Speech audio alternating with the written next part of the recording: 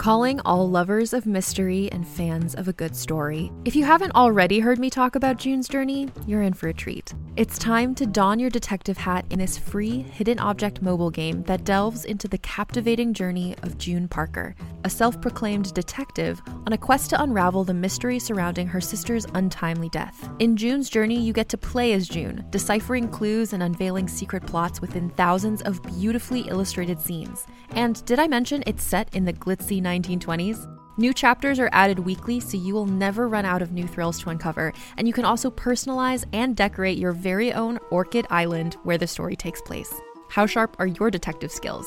Find out when you download June's Journey on your Android or iOS device, or play online via Facebook Games. Your detective journey awaits.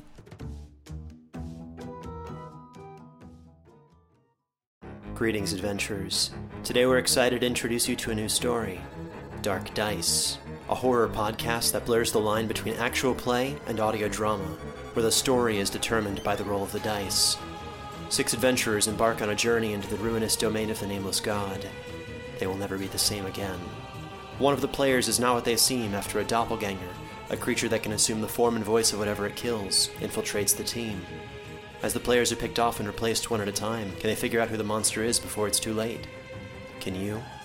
Here's a quick example of what our show sounds like. The shambler with the jar of liquid inside of him. Soren Arkwright let loose an arrow that cracked the glass, passing through the spine of the creature. The shambler still managed to maintain its forward momentum, but stumbled as it eagerly tried to bite and swipe at Soren, landing near his feet. As Jeff Goldblum has now joined our cast, Dark Dice is available however you listen to podcasts. Realms of Peril and Glory will begin after these short messages. We'd like to thank our patrons, Leroy Cassidy, Jennifer Mayer, and Micah Cartwright, for their support in making this series possible. If you'd like to join them and get ad-free listening, bonus shows, and a lot more, then please go head over to patreon.com/lightandtragic. It's the absolute best way to support the show, and you get a lot of really good perks for doing it. Again, that's patreon.com/lightandtragic. This is Making the Game, Realms of Peril and Glory's interview show. This week we're interviewing Shamini Bundell. You might know her from her work with RP Geeks and also in upcoming series of Liminal for Realms of Peril and Glory. Enjoy! Welcome one and welcome all back to Realms of Peril and Glory. Thank you so much for being here today. I am here with an incredible member of the actual play community.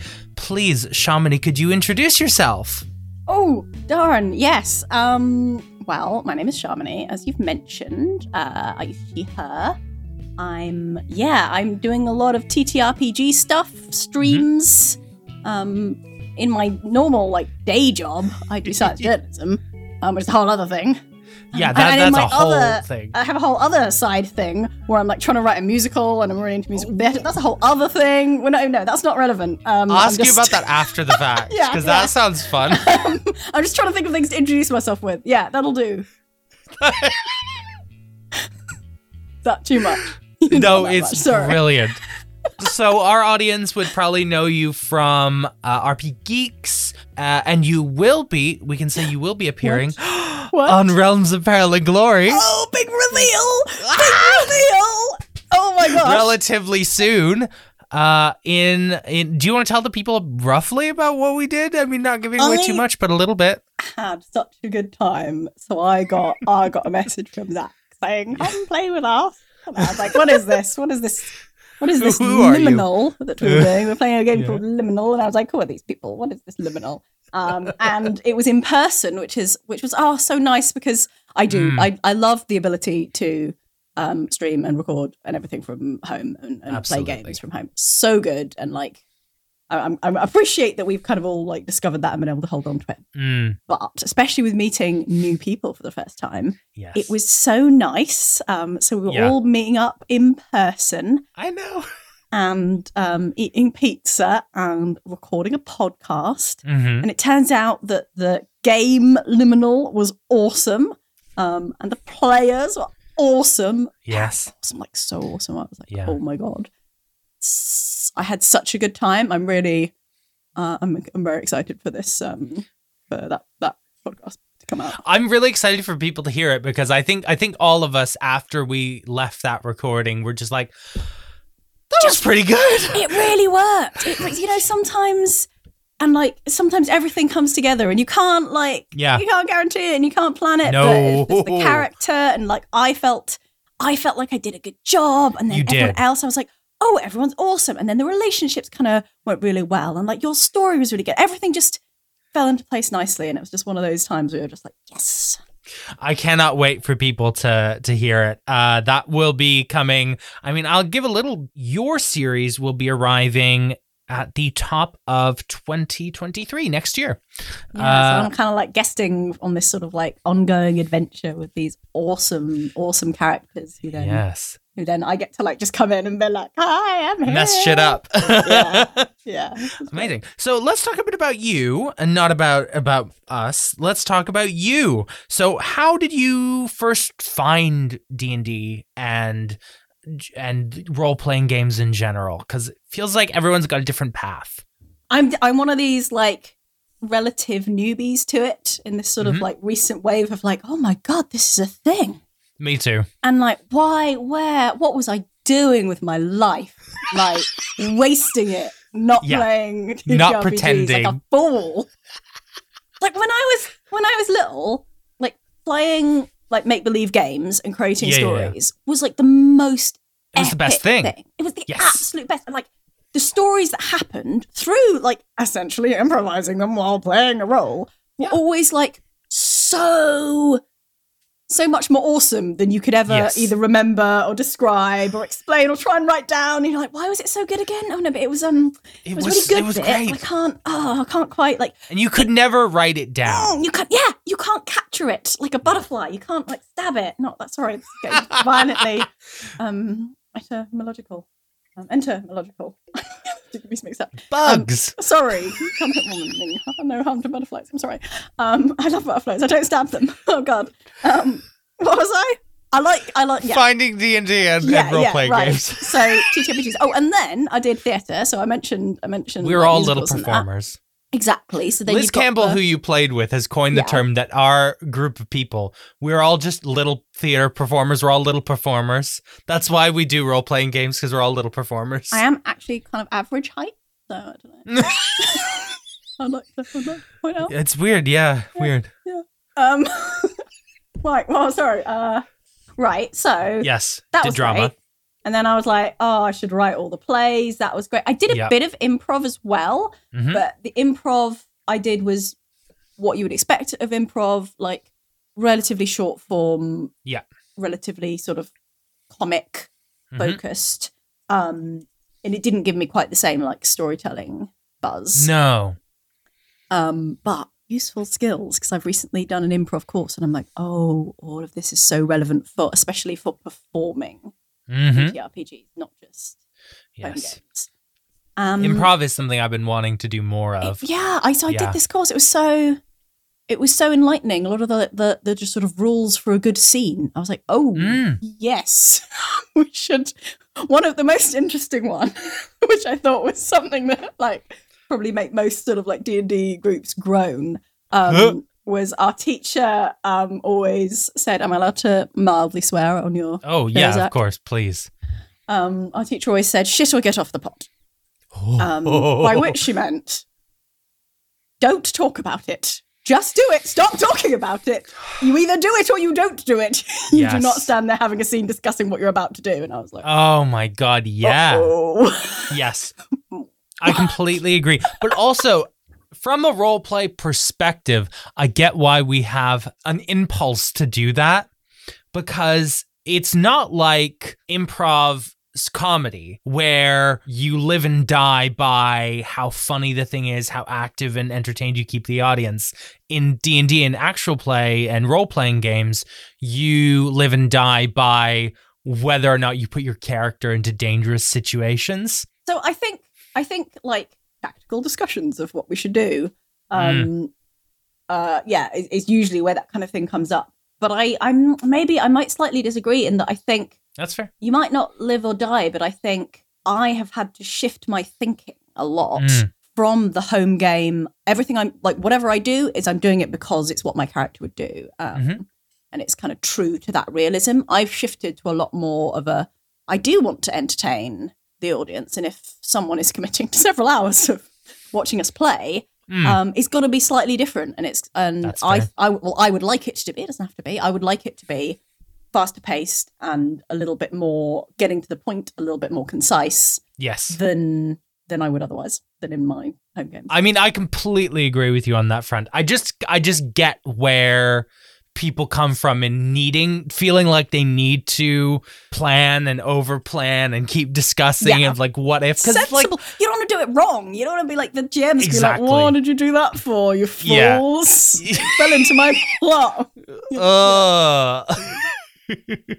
No, absolutely, you're right. I failed to answer the first question. I'm sorry. This is not going well as an interview. Oh yeah, how did you get it? Then you did, and then I got drama, and then sorry. And then I discovered D&D, and I was like, this is what's missing from my life. And then I got really addicted. And now I play TTRPGs too much, and my partner's like, "Are you okay? Do you not need an evening off?" And I'm like, "No, I have to play another game." It's fine. I'm fine. Everything's fine. I know that feeling. The thing is, I feel like I could relate so heavily to what you're saying. I feel a kinship in that way. That it's like, are you okay? You seem to be playing a lot of this game. Is it D&D that brought you in? Yeah, for nice. sure. And it is, to be honest, after that initial, the sort of very first late night drunken game I played, which did sort of lead into a cartoon campaign. The thing that did bring me in properly was watching campaign 1 of Critical Role. Excellent. After it had already started, but before it had finished. Oh wow, you got in early. Is that yeah, maybe it is early actually. So it was, considering they're long, like getting in before campaign 1 finished feels early. Does it? It was for me. An I'm not huge ago. Into Critical Role. I like some of their bits, but it was 6.5 years ago actually. So it's like a long time. Yeah, it feels relatively recent, but it's not quite. When I say I'm sort of a newbie, I'm not like sort of one of the sort of pandemic newbies, which I think has been also bringing loads of new people into the hobby as something that can be done remotely. But yes, so Critical Role really, really had a big impact because it fed my obsession between the once every 2 to 4 weeks games that we organised, right? First campaign, when should we play? Okay, great. And I was like, what do I do now? I'm going to watch hours and hours of Critical Role right now. Like, you watch the first episode of campaign 1 and you're like, what is this? What is happening? What mine? Comment cards? Percy and Keyleth are making comment cards. Who are these people and what's a comment card and why are they making them? What's going on? However, 5 episodes later, I'm obsessed. Or what? 12 hours of your life later? I know. It is when I put it like that, a long time. But I'm just like, I'm entirely 100% invested in whatever the heck's going on here with Clarota and carpets and like sort of a weird pyramid. Absolutely obsessed. And it showed me also then how to play better. As well. What are the possibilities? Obviously, that's only one possibility. That's one demonstration. Yeah. But being able to see another example other than you and your mates sort of making something up, it had a huge impact on realizing the potential. So then, how did you make the jump from player to dungeon master? Ooh, when did I first DM? So I think just the usual situation whereby I wanted more, so I had to create it myself. Yep. So I did. And I was like, right. And also I wanted to introduce it to more people. Yes. So I was like, we're happening. I'm running a one shot for you. Almost entirely. I almost exclusively run one shots. I find it much, much easier. And I love like getting random people in and getting new people in and introducing people to the concept. That's why I started. And like similarly now, I don't DM a lot and I don't DM like campaigns on stream, but I love the sort of freedom and like low responsibility of one shots. Did you feel like there was like a big learning curve from just being a player to being a DM, or did you just walk straight into it and was like, nah, I know this shit? Don't know. Yeah, I just did it, and it was so long ago now. It's kind of funny actually because I ran a campaign early on that didn't finish predictably. Oh, when do they? Yeah, and I sort of realised that like they're never gonna get to Haldor's Valley, and they've been talking about it since episode 1, and never gonna happen. Like, the pacing was all off, and there wasn't enough clues, there wasn't enough plot happening. Anyway, I just did it. I just freaking did it, and I've always written stories, and I was all I cared about was the plot, and I was like, "What's the story? What's the reveals?" I love reveals. Yes. Reveals. But I think that's probably one of the better ways to go about DMing, because I feel like I came at it for the first time as an over-preparer. Yeah. I had every contingency planned. I put them in a bottle, in like a ship in a bottle scenario, and I had every inch. Like literally? No, it was they were in a hotel that was locked. Like they couldn't get out, and if they tried to leave, I had contingencies for like where they could go and what would happen and what were the that's if valid. That's like not it's totally railroading is so valid, or in this case, bottling. Like I'm very pro that.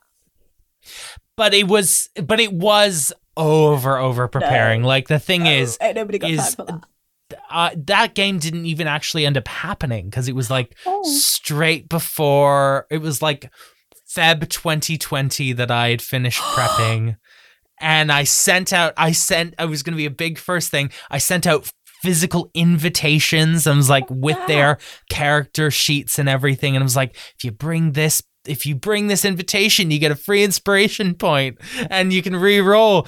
And then we were all getting towards the pandemic started hitting. We were like, oh, we can't do this now, can we? And we just haven't gone back to it. But you could still do it. I could absolutely still do it, and I will run it one day. Also, if any of those original people do still have their physical paper invitation, imagine the inspiration that they would get. Oh my god, like they would have earned it. They would have definitely earned it. That's so good. No, it's just we've only recently gotten to the point where like having games in person is starting to feel doable. Like with the Liminal that the recording, that was literally the first weekend we'd ever done. I think that might have been the first proper in-person game with more than just one or two people that I'd done since the pandemic started. Wild. Here's a quick question for you. How did you sleep last night?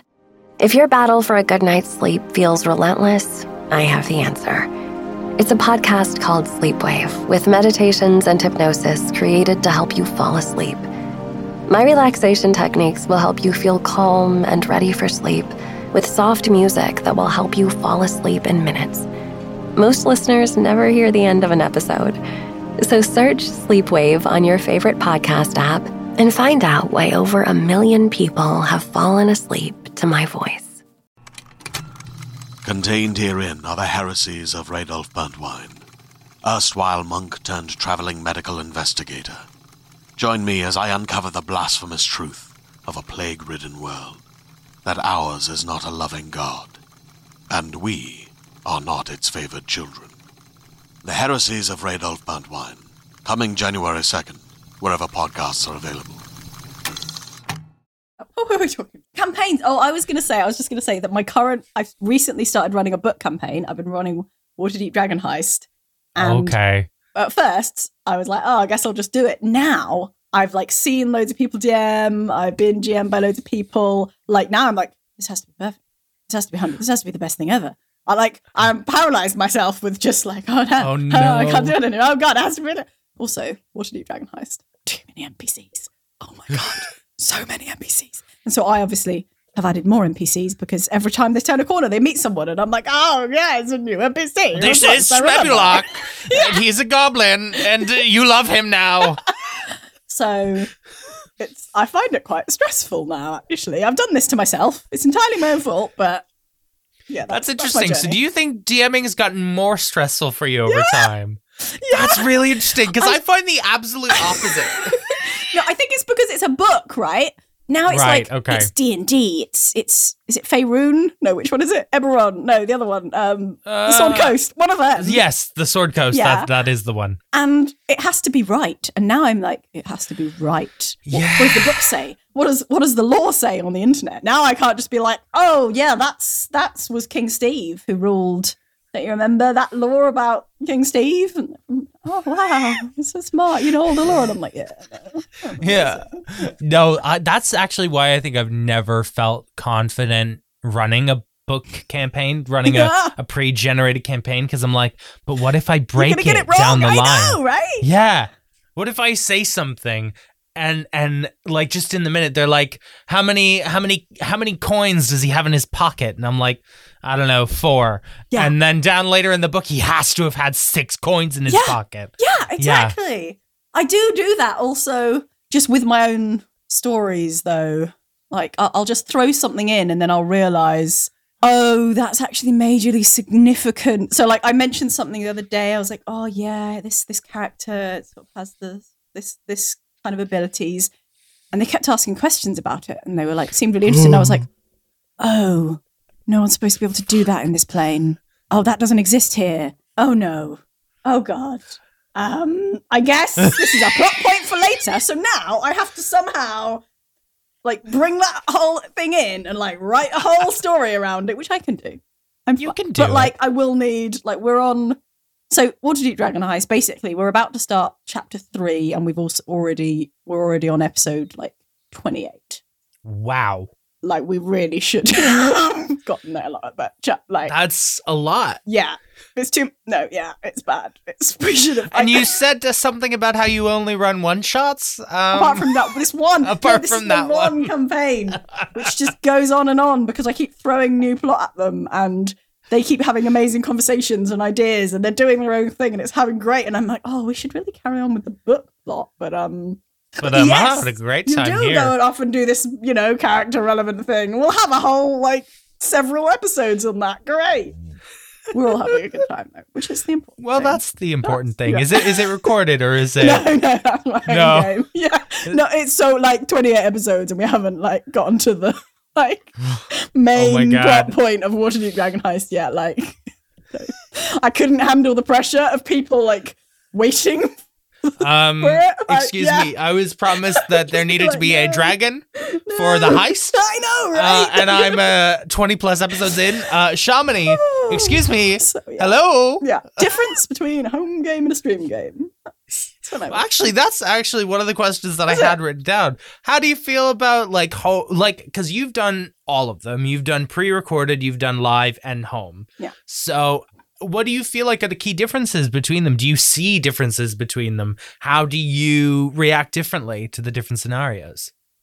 I'm for compared to home games, when it is for an audience, I'm definitely shifting my preference more into making it more performative. I think when I first started playing, I took a lot of satisfaction from sort of dropping hints that only I knew what they meant, or maybe me and the Dungeon Master, and building my character with only me knowing what was going on in their head. And then I kind of realized, well, no, if no one else gets it, that's kind of I want the other players. And then now I'm like, oh, the audience should probably get it too. Yeah, my hints they should be probably less be clued subtle, and that's fine. And just commit to. I have a terrible tendency to have edgy characters with a dark secret, and then that dark secret takes 50 episodes to maybe slightly be revealed. And I know in my heart of hearts, and I'm trying to teach myself and convince myself that it would be much better to have that out quite early, and then to maybe have some new character development. And then maybe something else will come of that. And maybe your character will change and grow and you can see where it goes from there. Instead of hoarding your one little backstory thing. That's what I'm trying to work on. It's interesting because I am also guilty of that in home games. And I feel like doing Realms of Peril and Glory has been really good for me because doing exactly that of cutting to the chase. This is for an audience. They need to know what's going on. They need to have some clue of this. And also, I don't want to produce 50 episodes of a campaign. There are so many other people running long-form campaigns that are frankly doing it better than I ever could. What I came to do is produce like content that was like between like 3 and like 20 episodes and no longer than like 2 hours. You know, at a push. And you've got satisfying story, and you've got the ability to have higher production values. Yes, exactly. When you put that limitation on it of like, you don't have 50 episodes to go. You're hurtling to, I remember in our first campaign fail, I was hurtling towards the finale, and I was like, shit, I'm 12 episodes in. I only wanted this to run 12 episodes. And I got to pick up the pace. I had the same experience when I started doing short form things. And I was like, I want to tell the story. And if I hoard everything, I'm not going to get to do it. And so I just like pushed my own art forward. And I was like, this is what my character's doing. This is how their relationship with this one is changing. This is what they're like saying to this one. And and it was really great. And I think in long form campaigns, I still got this tendency to like hold back. For fear of running out of stuff, I think is what it is. I'm afraid that if I let my character do the one idea I have or change in one way, I won't be able to think of anything else, and that's not true. But to be fair, there are a lot of campaigns that run for a long, long time. I mean, you know, one example that you brought up, Critical Role, runs for how many episodes? It's like up into the 100 mark by the time they finish a campaign. And people love it. And they're long and they take their time. You know, so there's nothing wrong with it. That is one way of doing it. Absolutely, yeah. But it's not everyone's cup of tea, and it might not be what you want to achieve. I think that's what I guess that's kind of what I mean is that like, that is what I want from my home games, Critical Role, and I do love Critical Role for that. But when I'm doing like streaming and actual plays, I'm pushing more towards. So I saw Fantasy High from Dimension 20 for the first time. Love it. Yeah. In the last few months, I have not yet watched the rest of their stuff. Yeah, I'm so behind. I filled up my life with too much gaming and that's time fair. for watching. And I was like, oh gosh, a completely different way of doing things. Like, this is very carefully structured and controlled and plotted out in advance and fits in each thing. And everyone, you know, boom, here's what my character's like. And like, and I was like, oh, amazing. And like, so that's something I'm like, I want to kind of shift to more like formative, more like for the audience. Narrative. Yeah, I don't know. It's sort of, it's like less focus on the sort of the realism of the individual experience, and more focus on getting more story across. If that's feels a bit less. For me personally, in my taste, I'm a huge fan of Dimension 20. I mean, anyone who has seen Dimension 20 and listens to Realms of Peril and Glory, you know, it's no secret that is a huge inspiration for what I want to achieve with the show. I love their way of telling stories with actual play. So it has been an influence for me on my GMing style and all that. But I'm not overly bothered with realism in my storytelling. I'm happy to bend the rules of reality to make things feel better. Yeah, agreed. Yeah, exactly. Yeah. So I sort of come back to railroading a bit. Like I quite like railroading because the GM, you know, is in control. And also even to the kind of GM's word is final type rules, or like rule of fun. Like, it doesn't have to be, depending on what the players at the table want and what everyone's happy with. It doesn't have to be the like 100% like what the die says. If everyone wants something to happen, it should happen. It should happen. Absolutely. There are those moments, aren't there, where like you can tell, and these are the best moments. You can tell everyone at the table is just so on the edge of their seat because they want something to happen. And if the dice roll that way and they roll well, it's just so euphoric, isn't it? But if you leave it to the dice, it does feel earned, and that's the problem. You can't just go like, let's have that happen. Like, you have to. Well, because that's what separates it from like what you said of like imagining stories as a kid and it being a game and being a more adult thing is like if you were just a kid, you'd be like, and I stabbed my sword into the villain and he's dead. But if there's actual chance in it and you feel like you earned it, it's just so much more powerful for me anyways. The thing that reminded me of is the other thing I've been doing recently is we've done a couple of live shows where the audience has to throw in suggestions. We've been streaming them as well with interacting with Twitch chat. You mentioned, the difference between sort of live and pre-recorded. Yes. We have been doing some where Twitch chat, give me suggestions.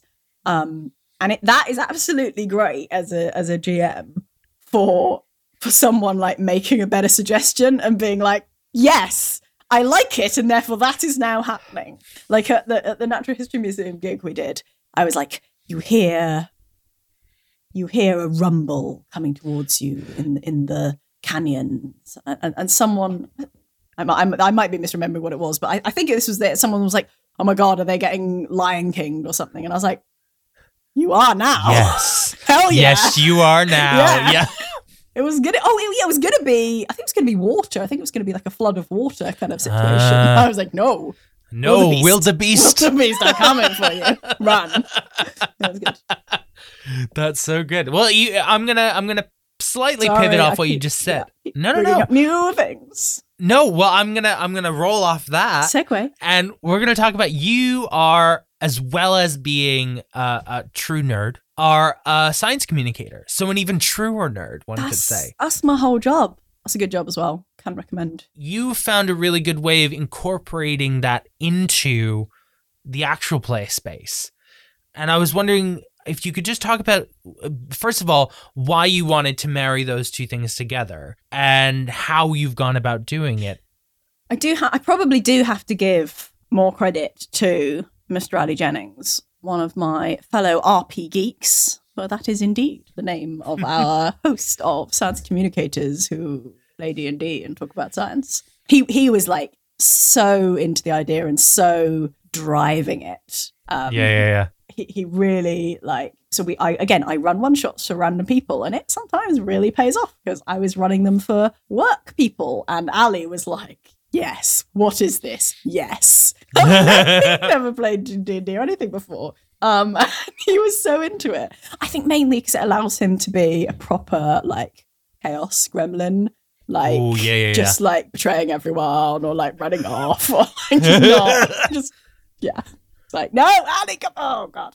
I'm pretty sure it was his idea to start off with, and he's like, can we do D&D and talk about science? I can't remember what the initial pitch was, but what it's ended up as now, which I really like, this the RP Geek sort of main campaign that we do, is, okay, let's play D&D, reskin to sci-fi, so that everything that happens in the D&D world, we have to be able to explain with science. So you're like, oh, I'm casting magic missile or shield, whatever, but like both in the world, because it's kind of sci-fi, you have to explain it, and then you have to like actually be able to be like, yeah, but how? So can you give me an example of how you might explain, like, for example, shield or magic missile? I'm trying to think of like if there's any good ones that we've had. So the thing that I think is quite nice about it is we've tried not to focus too much on sort of like, I think actually shield and magic missile are probably like the worst.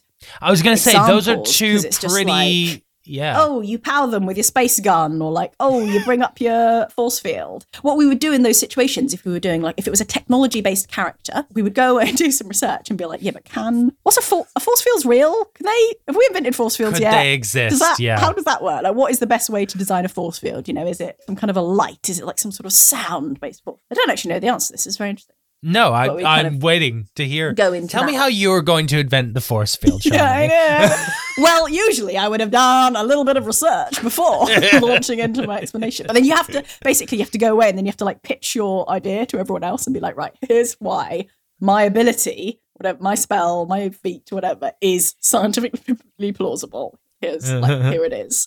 Or something that happens in the show, which can be really random and can kind of work with any D&D game in a way, because at one point we went into a huge deep mine, and then we got like a message on our little basically sending stone. It's a sending stone. Sure. It's even stone shaped, but it's technological. We don't know how that one works yet because it's the DM's thing. But we got this message and we were like, how did that message get through that much rock? And then we went and I think Simon went and researched how people in real mines communicate at great depths. And they have huge, great structures that can sort of like blast a sound wave. Radio I think. signal. I'm not. Yeah. I presume. I'm not the science communicator, so don't I can't remember take now. my word as It's rote big. on that. Yes, it must be radio because it's long wavelength, right? That's why it has to be really big. So it plops on top of the mine and it goes down. So like things that come up, things that we want to be able to do, we go like, oh, let's science the shit out of it. Yeah. And then we just have a great time nerding out and just talking about the science. And then we carry on and then, then we have the science D&D debrief section, we call it, where we debrief D&D. We're very proud of that name. And then we go back to the sort of campaign, and that's our weekly campaign stream basically. That sounds I just love that because it feels so unique. I feel like everyone talks about like how realistic or not realistic D&D people things love are. Picking on like I feel like people are really into being like, oh, that couldn't really happen. Like at least with sci-fi, maybe less so with fantasy. We're like, obviously that couldn't really happen because We haven't invented a warp drive bay, yet. Okay, not yet. You've kind of chosen to do the most nitpicky possible thing in the most nitpicky possible genre. Yeah. Exactly. How's that going for you? We're very popular. We have many friends. But no, this is the time of the nerds, the geeks are rising up and embracing passion and enthusiasm. Even the sort of narrative. Not everyone has to love it, but no. I love that we all do genuinely love it and that kind of like nerdy aspect of it. And I hope that people enjoy that. And I think actually, to be honest, I hope that they enjoy the fact that we're having a good time and that kind of like relationship between us and the banter. You having a good time on an actual play show, I feel, is the most important thing. Yeah. That's the number one thing. Like, the rules don't really matter that much. The story doesn't even really matter that much. It does to an extent. Like, it does. But if the rules are perfect and the story's on point, but you can tell everyone at the table's having a terrible time, it's not fun. You don't want to listen to it. Yeah. And I think it's also interesting that I think it can be quite difficult. I love guesting on things, actually, but I actually prefer guesting on things with the existing cast know each other. Interesting. Because I think coming into a group with all people who don't know each other, you need the warm-up time to develop the relationship and to learn to trust each other. So it takes a lot longer to get into it. And one of the reasons I love our campaign is because we all know each other really well, know what people are going to do. We have a kind of jokes and things like that. And when I'm guesting on something where everyone already knows each other, they've already got that covered, and I can come in and like disrupt. Essentially. But what if I was here and I was a little gremlin? I did not come in and say blur. I'll be a little gremlin on the upcoming episodes of Liminal that you should watch. No, you didn't say blur, though you could have. Blur. I don't remember. Maybe I did. No, you definitely didn't say blur. That would have been too on the nose for that. So just to piggyback off of the science communicator stuff, I hear you have also designed a game. Did you know, Zach? Yes. Did you know that like writing a 2T RPG is really hard? Yeah, I did actually. I've got like 2 or 3 unfinished games on my. I was writing one that I was so excited about that I'll get back to at some point, and then I reached the point where I was like, oh, I need combat mechanics. Oh no! Fuck. No one needs combat mechanics. No, I did though. I'll tell you why afterwards, but it did need combat mechanics. Mechanics is my approach to most of the one shots I run. Actually, very much leaning heavily on the mechanics part of that.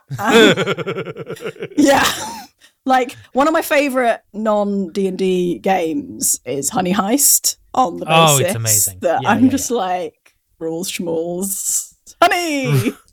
Like I don't know, just random stuff happens and like you can roll occasionally. It's fine. No one cares about the stats and everything.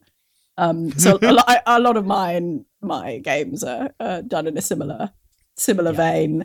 And usually I just make something up where I'm just like, oh, okay, you have 5 stats that are like the basic like D&D main stats. And Yeah. you can also have some 10 health, and I'll just make up how much hit. Whatever. It doesn't matter. Okay, fine. There you go. Good. You got some stats. No one cares. Right. Roll. Roll. You roll and it's either good or bad. Like, everyone knows it's fine. And you can be good at something and bad at something. I do like having, so I feel like often in D&D, a lot of characters are quite good at a lot of things. Mm-hmm. And not really terrible at things, and I love having very extreme stat ranges. I love having one thing. Like, if you think about superhero stories, the whole point of the superhero is, yes, you have the super strength, but you also have the kryptonite. Like, you need those two extremes. Otherwise, otherwise it's like realistic tactics combat simulator, which is also good. I had a train of thought here somewhere. Hey, I wrote a TCR. You wrote a game, I think was the destination. Yeah, right, good. Does it have some stats? I can't remember now. I don't know. I don't think it does, actually. Shit, I forgot to put stats in my... Oh, no, it doesn't. There are no stats. You didn't put stats in your game? Stats. Okay. Yeah, you just roll, and it's either good or bad, and, like, you take goodness or badness. No, right. I should explain this game better. What are you making it sound terrible? Start at the very beginning. What is the game and what is it about? Thank you for asking, Zach. I'm so glad you brought it up, because I've actually written a new game called New Jeans, Please, which I developed in conjunction with the RP Geeks and also Khalil at the Natural History Museum, who is an awesome sciencey D&D nerd. And he was running the Natural History Museum Lates event. Love those. A little while ago, earlier this year, and invited us to put on a show in basically an hour slot, which was the first thing that made me go, oh God, I need to come up with something that can work in an hour. Yeah. You can shotgun. Yeah, was my thought. We kind of workshop various ideas, and the other thing that I really wanted, and is my favourite thing about this, is, as I was mentioning, the interactive elements. Is brilliant. So the way that it worked in this particular game, so the rules of the game are, feel free to like, it's so basic, you can just nick this and run it. Like, there's not that much more to it. Right. I am making notes. Right. Look forward to new DNA, Zach, coming tomorrow. You have to plead with Zach. Yeah. Yeah. Please, Zach. Please. I just Sorry. need Tell DNA. me about your game. Right. Yeah. New genes, please. Oh, it's genetics. Oh, it's a pun on genes. Oh. What happens is, here's the rule. You're a little cute little creature living in a particular kind of world. And then someone comes along and gives you a mission. So you got to go on this quest for me. It has to fit in an hour, okay? Like, they give you the quest, you agree to the quest. You don't have a choice here. You will go on the quest. Thank you. And they're going to help you out with your quest by providing, if you like, new genes. So at any point you come across something that you're trying to do, you can roll a d6. If you get a high number, you do the thing. If you get a low number, you fail at doing the thing. Okay. But if you say, new genes, please, your mysterious quest giver / friend / whatever it is will imbue you with the genetics of a particular creature. And the way we do this in live games is that we ask the audience to suggest what that creature is. And if you get new genes and they're a helpful animal that will help you with the task you're trying to achieve, I'm trying to climb, some monkey genes will be helpful here, then you automatically succeed and you sort of like go on to the next chapter. Incredible. And my other favorite thing about this is the sort of optional bonus way of playing it, which works well when you're kind of got an in-person live audience, is halfway through the game-ish, something goes wrong with the new genes mechanism, which makes it a little bit faulty. So you ask the audience member for a suggestion, and they say, like, oh, well, did you know that squid have chromatophores that can change colour, so that will help you camouflage? And you go, you're a nerd, but thank you. Learning! Yeah. They're not, they're teaching. Like, I love it. Like, the audience are just there going, like, I've got animal, I know about animals. I've got animal facts! Yes. And then what you do is you say, okay, but, it's on the blink. The new genes machine is on the blink. I'm going to need you to roll this giant inflatable D6. I've seen this. Good. So good. And like, where did you find it? online somewhere. We just bought an inflatable dice. Fair. Two. And it's gold. And I'm like, yeah, why are there not more giant inflatable dice in the world? Because it's so good. And my favourite moment at the Natural History Museum, like it went so well, and they were like queuing up outside, and then like they had to turn people away because they didn't fit in the room. Oh my God. That seems cool. I like this, but also sad. We had the whole room, and someone had made a suggestion. They rolled it, and they got a 6 at a key moment, and just this entire room just like erupted in just like cheers. Oh, that's so good. And I was like, I don't think I'd be surprised if, many of these people have played TTRPGs before, because this is not a gaming event, really. No. But and that's now so they cool. know the joy. Now they get it. Oh, that's so cool, though, to introduce that in a live setting. So what actually happens if you get the wrong genes? Because what I've been told is by the end, you end up as some form of weird eldritch monstrosity. Because the problem is that each time you get new genes, you don't turn into that animal. You just get like combos of like different elements of them that are useful. So you might like suddenly get tentacles, and then you might gain wings, and like, when you're just rolling to succeed or fail, it obviously somewhat depends on what you've got already. And like, if someone rolls like a 1 when trying to give you, the wings of an eagle, you might end up with the leg of a slug. And like just be like, oh, this also happened in the game, just like oozing along, like help me. Mid combat as well, just like no. Oh, that's unhelpful. Can't run, can't hit. Yeah. Well, that's great though. So at the end, Eldritch horror. Well, I can't give away the end, because then the endings are all sort of like, it depends on the story, and like, okay, there's always a reveal. It has to be a reveal. So I'm writing you love a reveal. Yeah, I'm writing it up with some story suggestions in there so that anyone can pick this up and play it. You could play it on a stream with Twitch interacting. You could play it in a classroom setting with like a few people as players and the rest of the people as the sort of the otherworldly beings who are, or like scientists who are giving you the new genes, whatever their characters are. And at the end, everyone in the sort of audience has to make a sort of final choice to decide the fate of the cute little player characters. Well, previously cute, now probably hideously terrifying. I would love to play this game at some point. At some point soon, I would very much like to play this game. Oh, maybe I should run it for you. I haven't run it on stream yet, actually. On my to-do list. I will come on stream. I will come on stream. Well, I think that kind of exhausts my questions. Is there anything else you'd like to talk about / plug? I just want to say that I hope everyone's having a really nice time playing TTRPGs, and I hope people have the opportunities to play, to stay super nice and safe while playing, and like have a look into safety tools and how all these things work.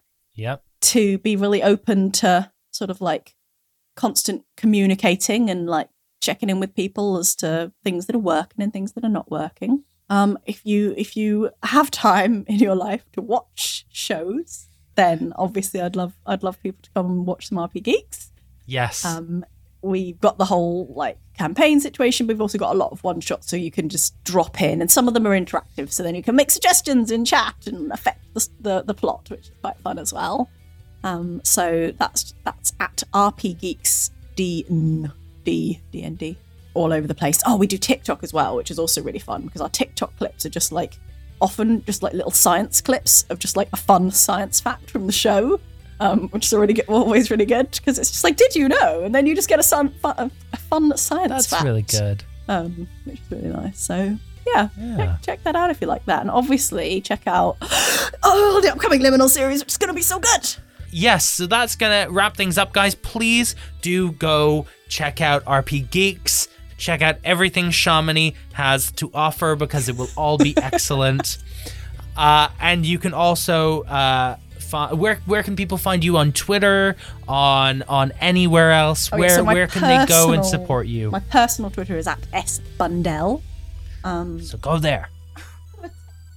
I don't know what it is, and I don't post on there enough. So just follow me on Twitter. Just get a Twitter. Twitter's great. Well, is Twitter great? Twitter's great for now. Don't scroll. Twitter's happy Twitter only. Oh no. Just Twitter in moderation, guys. Yes, everything in moderation. That's the key. You can follow me on Twitter at ZachFG. That's ZACKFG. And the show is on Twitter, Instagram, and Facebook at RealmsPod. That's RealmsPod. If you've come over if you've come over to this interview via Chamonix outlets, cool. You will it would be cool. I think will probably really like the show. We have a lot of really great actual plays on the podcast feed, on the YouTube channel. So please go check them out. They're a lot of fun. You can support us on Patreon, where you get bonus shows, extra games, ad-free listening, all this extra stuff at patreon.com/lightandtragic. And I think that's all I've got to say. So, yeah, thanks so much, guys, and we'll see you later. Bye. Bye.